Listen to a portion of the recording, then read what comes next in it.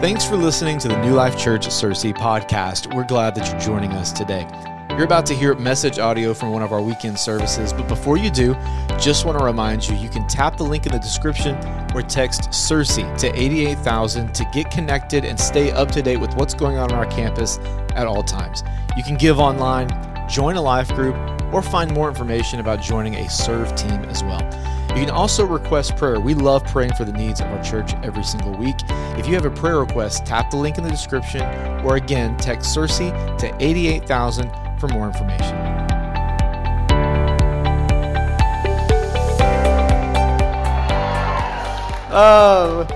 Surprise, you get stuck with me again. Kevin is watching online today. He said, I did such a great job last week that he said, Craig, why don't you do it? I'm kidding.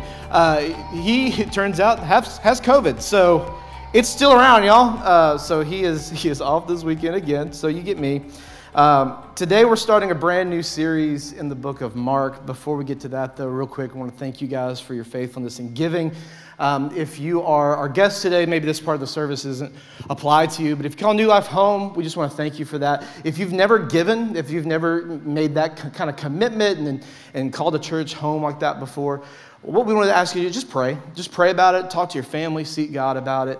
You can hop on to our YouTube channel or the podcast. We did a great series at the end of last year called There Is No Plan B that talks a lot about generosity and what our church believes when it comes to giving and what we do with that kind of stuff. So if you're interested in learning more about that, hop on there. But there's a lot of different ways you can do that. You can text Searcy to 88,000. You can go to the website. There's boxes between the doors as well. So as always, just thank you for that. I mentioned we're starting a new series in Mark. All year long, we've really been talking about this a lot over the last several weeks, really since we started the new year. We're putting a heavy emphasis on the word this year. Not that we don't normally, but this year we're putting extra emphasis. And so during most of our series this year, you're going to be hearing, we're going to be doing things like that, going through specific books of the Bible, less topical, more diving right into Scripture. And so we're going to start with several weeks in the book of Mark. This is probably going to lead up right at, or if not close to, Easter. And so we're going to be here for a minute. You heard me mention last week, just like our Rooted series, we have a book, a guided booklet for you if you would like that. We're actually starting a daily reading plan tomorrow across every one of our campuses that coincide with our messages on Sunday, and it goes through the book of Mark with us. We have a free download of this available, so if you're a digital person, you want to be able to take notes on your iPad or your phone, text Searcy at 88,000 to find that. We also, the Amazon link is now live, so if you're like, I like a physical, paper, tactile thing, you can get that. I think we have a code for that you can scan, or just go to Amazon, search New Life Church, and you can find that on there as well. And so we want you guys to dive in with us. We've also been talking about bringing physical Bibles. You see the code there on the screen. If you don't have a Bible, we want to be able to provide you one. If you have already scanned this code and filled out the form and let us know, we have your Bibles today.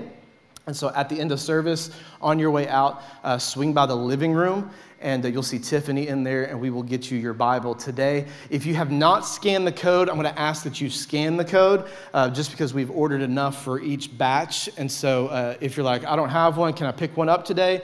Let the people who scan the code get them first, and then whatever we have that extra. But go ahead and scan that code so we know. We'll order more. We'll order as many as we need to. We want to make sure you guys have Bibles in the place today. Okay, enough of all that. Let's dive into it. Are you guys ready to get into the Word today?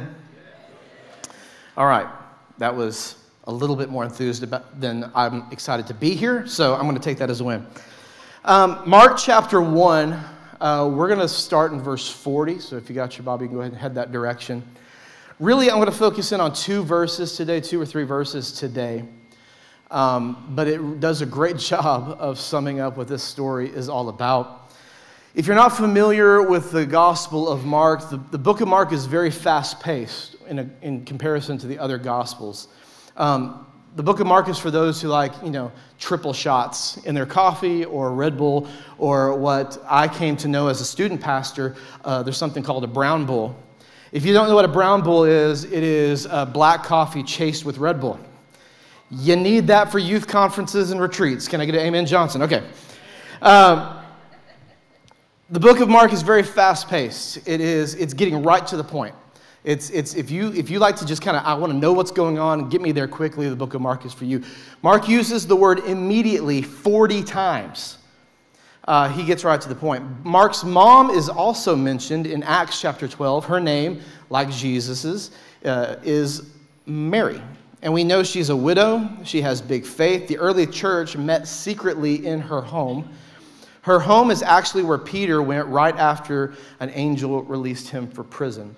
So we see a lot of connections here. You're going to see a lot of connections early on with Peter. If you identify with Peter in the Gospels and in Acts, if you say, hey, Peter is my kind of guy, you're going to love the book of Mark because these two are closely connected. Mark grew up with some of the early disciples and the apostles eating around his family's dinner table.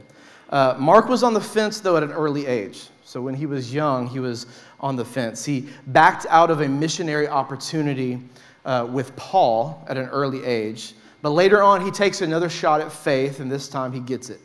Like he's all in, he gets the vision, he catches it, and he goes all in. Mark was around Peter a lot, and so this is actually, a lot of scholars believe that the book of Mark is actually Mark interpreting for Peter. So a lot of these are from Peter's perspective, his experiences, and you see Mark start to write those things down. So the first chapter of Mark drops us into a snapshot in the day of the life of Jesus. Now, how many of you guys ever grew up watching Cribs? Come on, you can admit it in church, okay? Some of you are sheepishly going, that's me. This is kind of how I like to view it, okay? Like, we get dropped in on this episode of Jesus' life, and he's like, let me show you around my crib. Like, no, this is Jesus' life. This is what he's doing day to day, and we see this glimpse right away. And so this event we're going to talk about today in Mark chapter 1, verse 40, is a moment where Jesus heals a man with leprosy. This is a big deal because leprosy was a big deal, especially at the time. This particular event happens in 3 of the Gospels. So we see this 3 different times in Scripture. And anytime, for me, when I'm studying, anytime I see something happen more than once or repeat itself, I want to pay extra attention to. And so let's go to Mark chapter 1, verse 40. This is what it says. A man with leprosy came and knelt in front of Jesus, begging to be healed. If you are willing, you can heal me and make me clean, he said. Verse 41, moved with compassion, Jesus reached out and touched him. I am willing, he said, be healed. Verse 42, and instantly the leprosy disappeared and the man was healed. Now, this is a great verse, and I know you like hearing my dulcet tones read it, but there's this great series many of you have probably seen called The Chosen, and I want to show you guys a clip from that series that talks about this exact thing. Check it out, and hopefully it paints the picture. To spoil this beautiful day or anything, huh? Come on. Huh?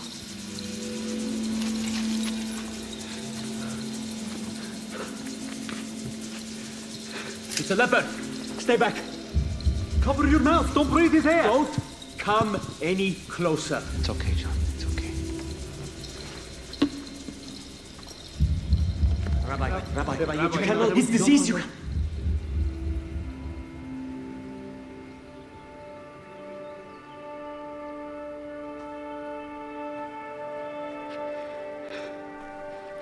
Please. Please.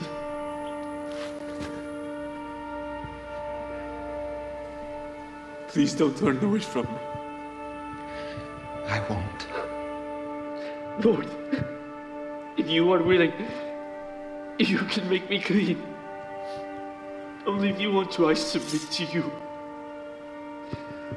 My sister, she was a servant at the wedding. She told me what you could do.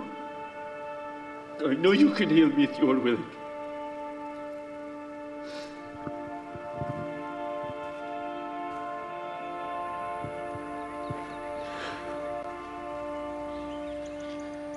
I am willing.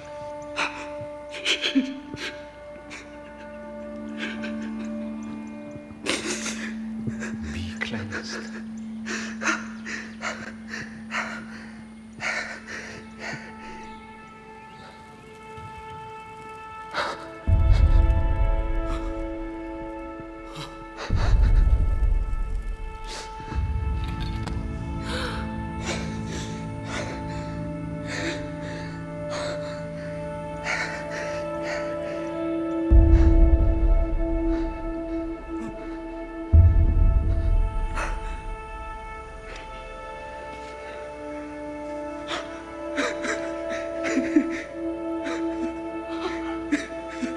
Thank you.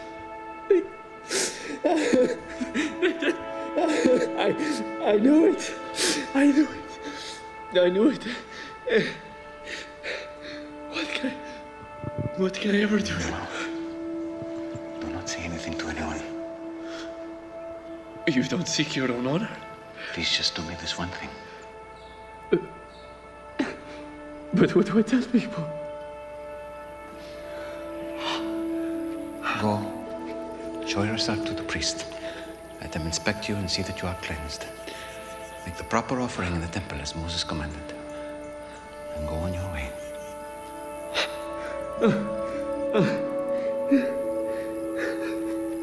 Who has an extra tunic? Just one of you, just one of you. That's enough. To spoil this beautiful day or anything, huh? Come on. So let's talk about this disease for just a minute. You could see at the beginning of that clip, like the sheer panic on some of the disciples and the people that were with Jesus as their face. The reason why is because this disease was a big deal. It is not common today, but it does still exist. Many people are surprised to find that out. It's known today as Hansen's disease. The World Health Organization says that only about 200,000 people across the globe actively have leprosy. Most of that number is in Asia and Africa. Only about 100 people in the U.S. per year are diagnosed with Hansen's. But in Jesus' day, it was everywhere. Like, it was running rampant. It is to their time what cancer is to us today. Everybody knew somebody that had it, and there was no cure for it. And so they just learned to live with it, and they learned to just suffer until death took them. Now, I'm going to read verbatim something I found when it comes to leprosy. And so, listen, if you're a little bit squeamish about this kind of stuff, just do la, la, la, la, la, la, and we can get through it together. But leprosy begins as small red spots on the skin. Before too long, the spots get bigger, start to turn white with a shiny, scaly appearance.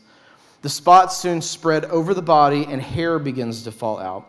First from the head and then even from eyebrows. As things get worse, fingernails and toenails become loose.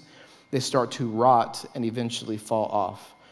Then the joints of the fingers and toes begin to rot and fall off piece by piece. Gums begin to shrink. They can't hold teeth anymore, so each tooth is lost. Leprosy keeps eating away at the face until the nose, palate, and even the eyes begin to rot off. And the leper wastes away until they die. In the Old Testament, lepers had to dress like people who were mourning for the dead because they were considered to be the walking dead. Coral. Some of you get that. If you don't, Google it. It'll make sense later. You'll think it's hilarious about 2 o'clock this afternoon. But that's why you hear at the end, does anybody have a tunic? Because they were supposed to dress themselves as if they were mourning the dead. They had to warn people around them by crying out, unclean, unclean. I am an unclean person. I'm coming in. Hide yourselves, hide your kids, hide your wives, whatever you need to do, I'm coming in. I am unclean. The people of Jesus' day, though, went further than the Old Testament did. Now, this is amazing to me because you read the Old Testament a lot of times and go, that was extreme. But the New Testament people did things even further because they took it beyond just a skin condition or a physical condition, and they went to the spiritual.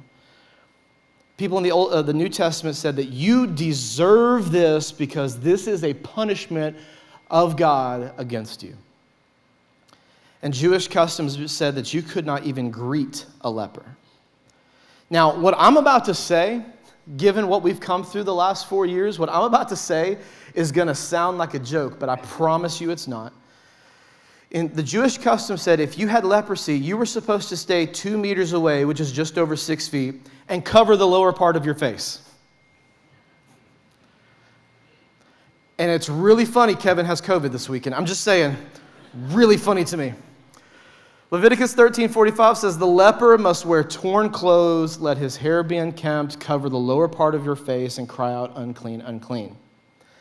Leprosy was considered an outward sign of inward failure.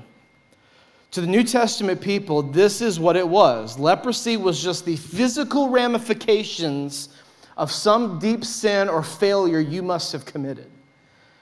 People didn't see a leper as just a sick person in need of care, but a literal failure in the eyes of God. Now, there's a strong chance that none of us in this room have ever had any experience with leprosy. You probably have not had it. You probably don't know anybody that has had it. But there is a 100% chance that we have all failed at some point. So I want to do a little exercise with this verse, okay? I'm going to put this verse up on the screen again, but this time I want us to substitute the word leper or leprosy with the word failure, okay? A man with failures came and knelt in front of Jesus, begging to be healed. If you are willing, you can heal me and make me clean, he said. Moved with compassion, Jesus reached out and touched him. I am willing, he said, be healed. Instantly, the failures disappeared and the man was healed. Come on, y'all, that's the gospel. That is the gospel of Jesus. I love this story because Jesus, in this man's illness, is representing what it means for his life to be here on earth. He is showing what it meant for him to live and to die for us. Failures like us coming to Jesus and him willingly doing the unthinkable by even just talking with us. We deserve death. We deserve the pain. We deserve it all. But he comes to us willingly and says, I'm here to make you whole again. The problem is there are so many of us who do not take the first step. The story of this leper is amazing because the leper approaches Jesus. Verse 40 says, a man with leprosy came and knelt in front of Jesus asking to be healed. This man is proof of what will happen if we can just come to Jesus. If we can get past our failures, our mistakes, and the things that we may have done in our lives that we feel like are holding us back. I mentioned earlier that this story is recorded in 3 Gospels. The book of Matthew refers to this word when he comes as he came to worship. Mark says on his knees, and Luke says he fell to his face, which means honor for a king. This man put himself in a very painful situation. Luke says that the man was full of leprosy, meaning this was probably in the advanced stages of his illness. So he was in pain. Every joint was hurting and rotting away. His skin in agony. And yet he took the moment to say, I am going to stand up from wherever he was or crawl to Jesus and get down in a position that is painful to me, but worthy of a king. But all of the pain, all of the uncomfortableness that he went through was worth it to get to Jesus. Verse 39, the verse before we just read, talks about how Jesus traveled throughout Galilee. And I wonder in reading that, because this is a point, again, a snapshot of a day in the life of Jesus. We hear Jesus is going around village to village, town to town, house to house, area to area to talk to people and tell them this news. And I wonder, during Jesus' travels, how many lepers did he pass by? How many lepers saw Jesus but didn't do anything? We hear about the one who did. I'm wondering how many saw Jesus, recognized who he was from the stories and the tales of this man named Jesus, but walked by and watched the ultimate physician walk right by them but did nothing. How many people saw this creator of the universe, the person who could do anything, walk by them and yet just sit there still and not even attempt anything? So if you're taking notes this morning, I want you to write this down. Are you living with failure? Are you living with failure? Now listen, I don't know what your failure may be. I don't know what the mistake is in your life. I don't know, some of you may be hanging on to it. Maybe it happened 30, 40, 50 years ago and you have not been able to let it go. You can't get past it. Maybe it's something recent that maybe we just messed up and it's just nagging in the back of your mind. Maybe you're acing this, and that's great. If you hear this entire message and you go, Craig, this doesn't really apply to me, that's amazing. I said this last week, but if that's you, help somebody who is struggling in this area. Because the truth is, we all fail, we all make mistakes. Every person in this room has messed up at some point. If we didn't, you wouldn't be here. We need Jesus, we need forgiveness, we need grace, we need mercy. And your failure may be an addiction that's you just can't seem to break. Maybe it's resentment towards somebody. Maybe you had a fight with somebody and that relationship has never healed. And you have scars to remind you of it. Maybe it's thoughts. You just cannot let these thoughts escape your mind. Whatever it may be, I could go down the list of things that we have done that we look at as failures. Maybe you look at yourself as a failure. Maybe you've heard other people call you a failure. Whatever it is, I believe that we can all relate in some way or another. We've all made mistakes, but failing and living with failure are two very different things. You can fail, learn from it, and try to be better next time, or you can live with your failure. Great example of failing and trying to do better. Anybody a sports fan in the house, okay? Any sports fans? Am I talking to some people? If you're not, I'm going to talk to you about it anyway. Tom Brady, okay? Arguably one of the greatest quarterbacks to ever play the game of football. He still, in his career, threw 212 interceptions. Greatest to ever do it still. 212 times he threw it to the other team. If you're not familiar with football, you're not supposed to do that. Pedro Martinez played for the Red Sox. He walked 309 batters while playing for the Red Sox. Again, not supposed to do that. Michael Jordan missed 17% of his free throws. Greatest athlete of all time. A free throw, if you're not familiar, there's nobody in front of you.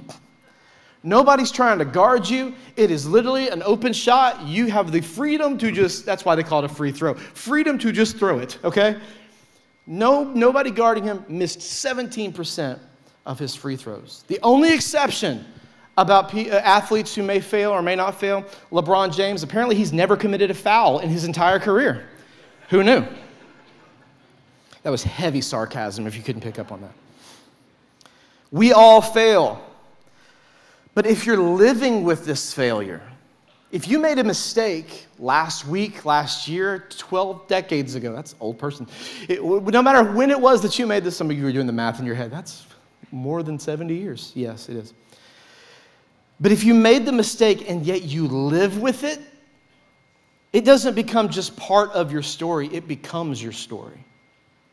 Suddenly, this mistake you made, the failure that you had, starts to become part of who you are.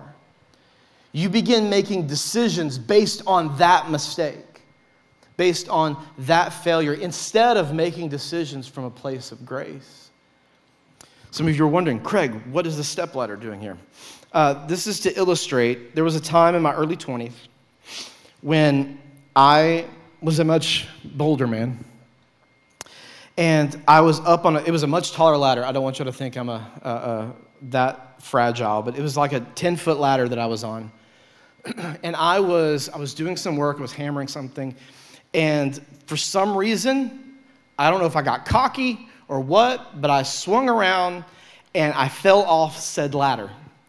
All the way down. Like I didn't even just slide down it, just complete swan dive off of this ladder.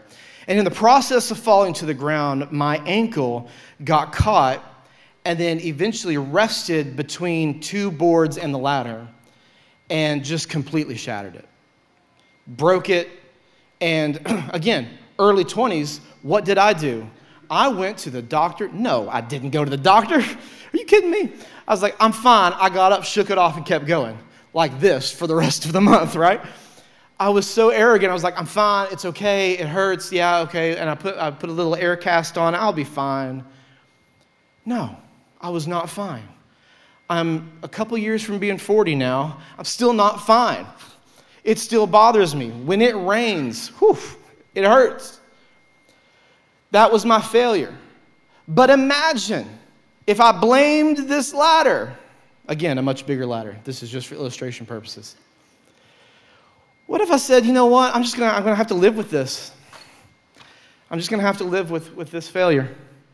Rest of my life, I'm just going to have to live with this. I'm sorry. Okay. Excuse me. Coming through. Imagine getting on an airplane with this big old mistake. Trying to find a seat at church. Excuse me, can you scoot down? I need to make room for my ladder. Going to a movie theater and the person behind you constantly throwing popcorn at you because you have a ladder sitting next to you. But yet so many of us, this seems like such a silly example. No, Craig, you would not, of course, you wouldn't carry around a ladder with you everywhere to remind you of your failure. But yet, there are so many of us that we identify ourselves by our mistake. I would quickly, if I carried around this ladder with me everywhere I went, it would not take long for me to become the ladder guy. People would ask me, Craig, what's with the ladder, man? What are you doing with the ladder? And I would explain to them, well, you see, when I was in my 20s, I fell off a ladder. Like, but dude, that was like 2 decades ago. Why do you still have the ladder? Well, it's just to remind me, it's just kind of, no, it's become who I am now. I'm the ladder guy. Instead of saying, you know what, I can leave the ladder behind and move on and become something different.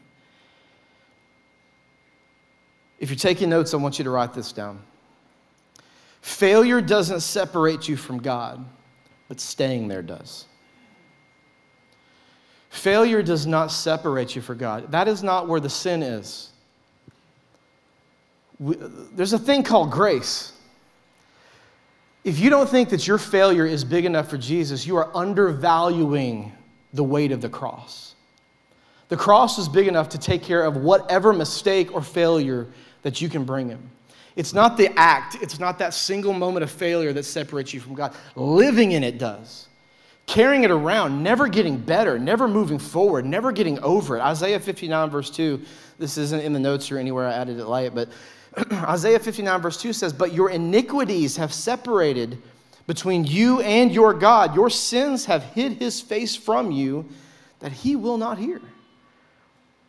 The sin isn't the mistake we made. The sin is just letting it sit there and fester and grow mold and become part of who we are.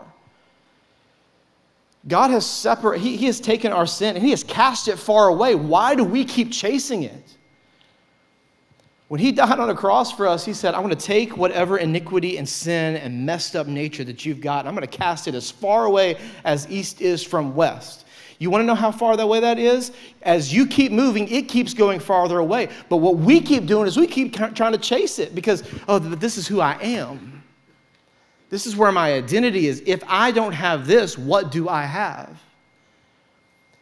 And like the leper and so many lepers in that moment, this was their identity. It was a failure that they had.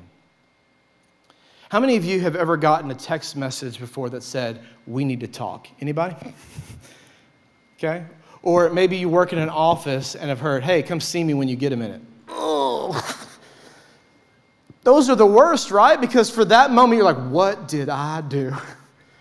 What mistake did I make? How did I fail? Am I going to get fired? What in the world is going to happen? And then you end up replying to that text message or calling them or going into the office. You're like, it was nothing big at all. Like it was just something simple. It was no biggie. But in that moment, between the getting that text and the finding out, you are living in a perpetual state of misery. I believe that the leper in this story felt that way for a long time.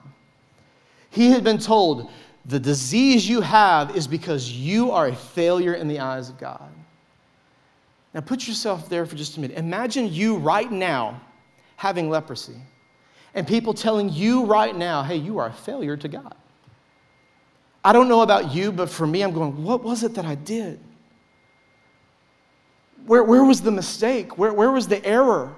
What could I have done that was so bad that God has turned his back on me and caused me to live this way for the rest of my life until I die a painful death? Living in agony. Failure will do that to us if we let it. You may be sitting here today. You may be laying in bed at night. And you may be going, okay, my life is just not going the way I really wanted to. I'd much rather be this place or that place or further along in my career. Or maybe a loved one passed away and you're like, why did that happen? Or somebody is sick and you're like, why did that happen? Or you have just been given a terrible diagnosis. You're like, what, God, did I do to deserve this? But Mark Batterson says it this way: you won't find God in the past. His name is not I was. His name is I am.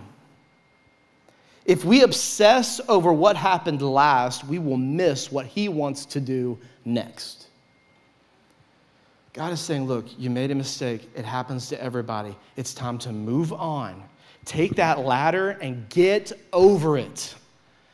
Move on from your past. And it's going to be hard. There are going to be moments that is the hardest thing that you will ever do. It will be painful. There may be relationships lost because of it. I'm not sure what your circumstance is. The failure, the thing that you go through is going to be painful. But taking that step toward Jesus and saying, if you are willing, cleanse me, is the best thing that you can do. Because in that moment, your failure goes away and suddenly you have a fresh perspective on who Jesus is. Don't let your failures keep you from getting to Jesus. Make the move. Take the step. That's the leper side of the story. I want to talk for the next 2 minutes about Jesus' side of the story. You see, the leper sees Jesus, and he believes that Jesus can heal him. He believes that he could. He's heard the stories. Maybe he's even seen proof of it. He knows that this man has the ability to make my illness go away. That wasn't in question. But he doesn't fully trust that Jesus will do it. The leper says, if you're willing. He isn't questioning Jesus' capabilities. He's questioning his willingness to do it. And when you are living with failure, this can quickly become your mindset. If you're sitting in church today and if you believe in Jesus, if you're a follower, and maybe you have been for a while, there's probably no doubt that you know Jesus can do it.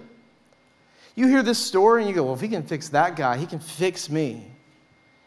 But you may be asking yourself, but is he willing to do it? I know he's willing, but after failure, after living in failure for so long, would he be willing? Our mindset becomes, I am unworthy. I'm not worth Jesus' time. I'm a useless lump of flesh and bone here. Does he even care about me based on what I've done? We disqualify ourselves before even approaching who Jesus is.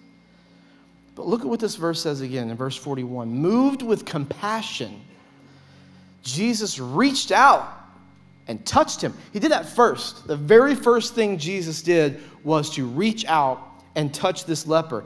Then he says, I am willing. Be healed. And instantly the leprosy disappeared and the man was healed. Not only was Jesus compassionate, he touches a man who is untouchable. And he does it first. Why is the order important in what Jesus does here?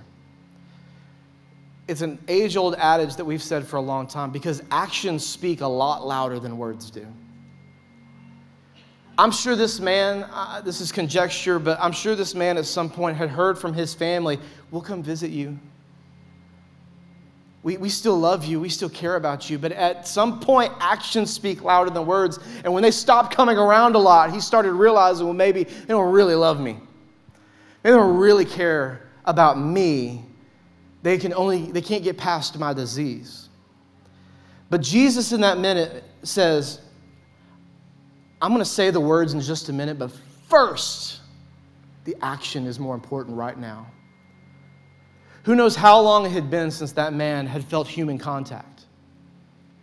I can just imagine it. Picturing Jesus laying his hand on the man's shoulder. What that must mean to somebody. If you've ever been away from your family for a long time, what do the minute you see them? You give them a hug. You embrace them. Physical contact, it's important. And Jesus said, I don't care about your circumstance. I don't care about your illness. I don't care about any of that stuff. Right now, it's you and me. Actions speak louder than words. And this is what I'm doing for you right now. And then he says, I am willing. See, I just proved it. I am willing. Be healed. And the leprosy leaves. Jesus healed his broken spirit first, cracking a door open to say, okay, I truly believe he is who he says he is. And that was the key to allowing his healing to come. Broken spirit first, body second.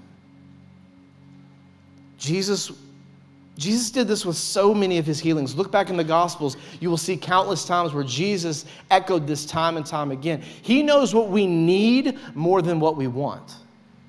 And he knows how valuable that is.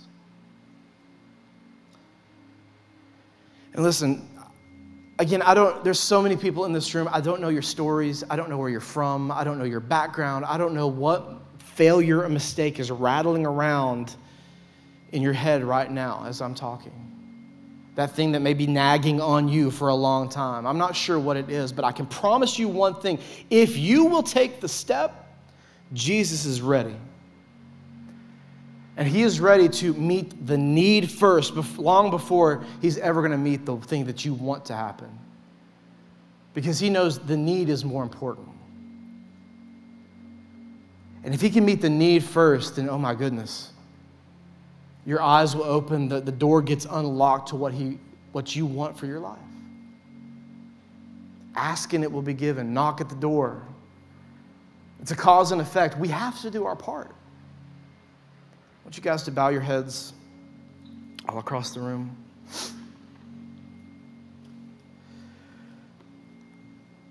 Listen, wherever you're at in this place this morning, whatever situation you find yourself in,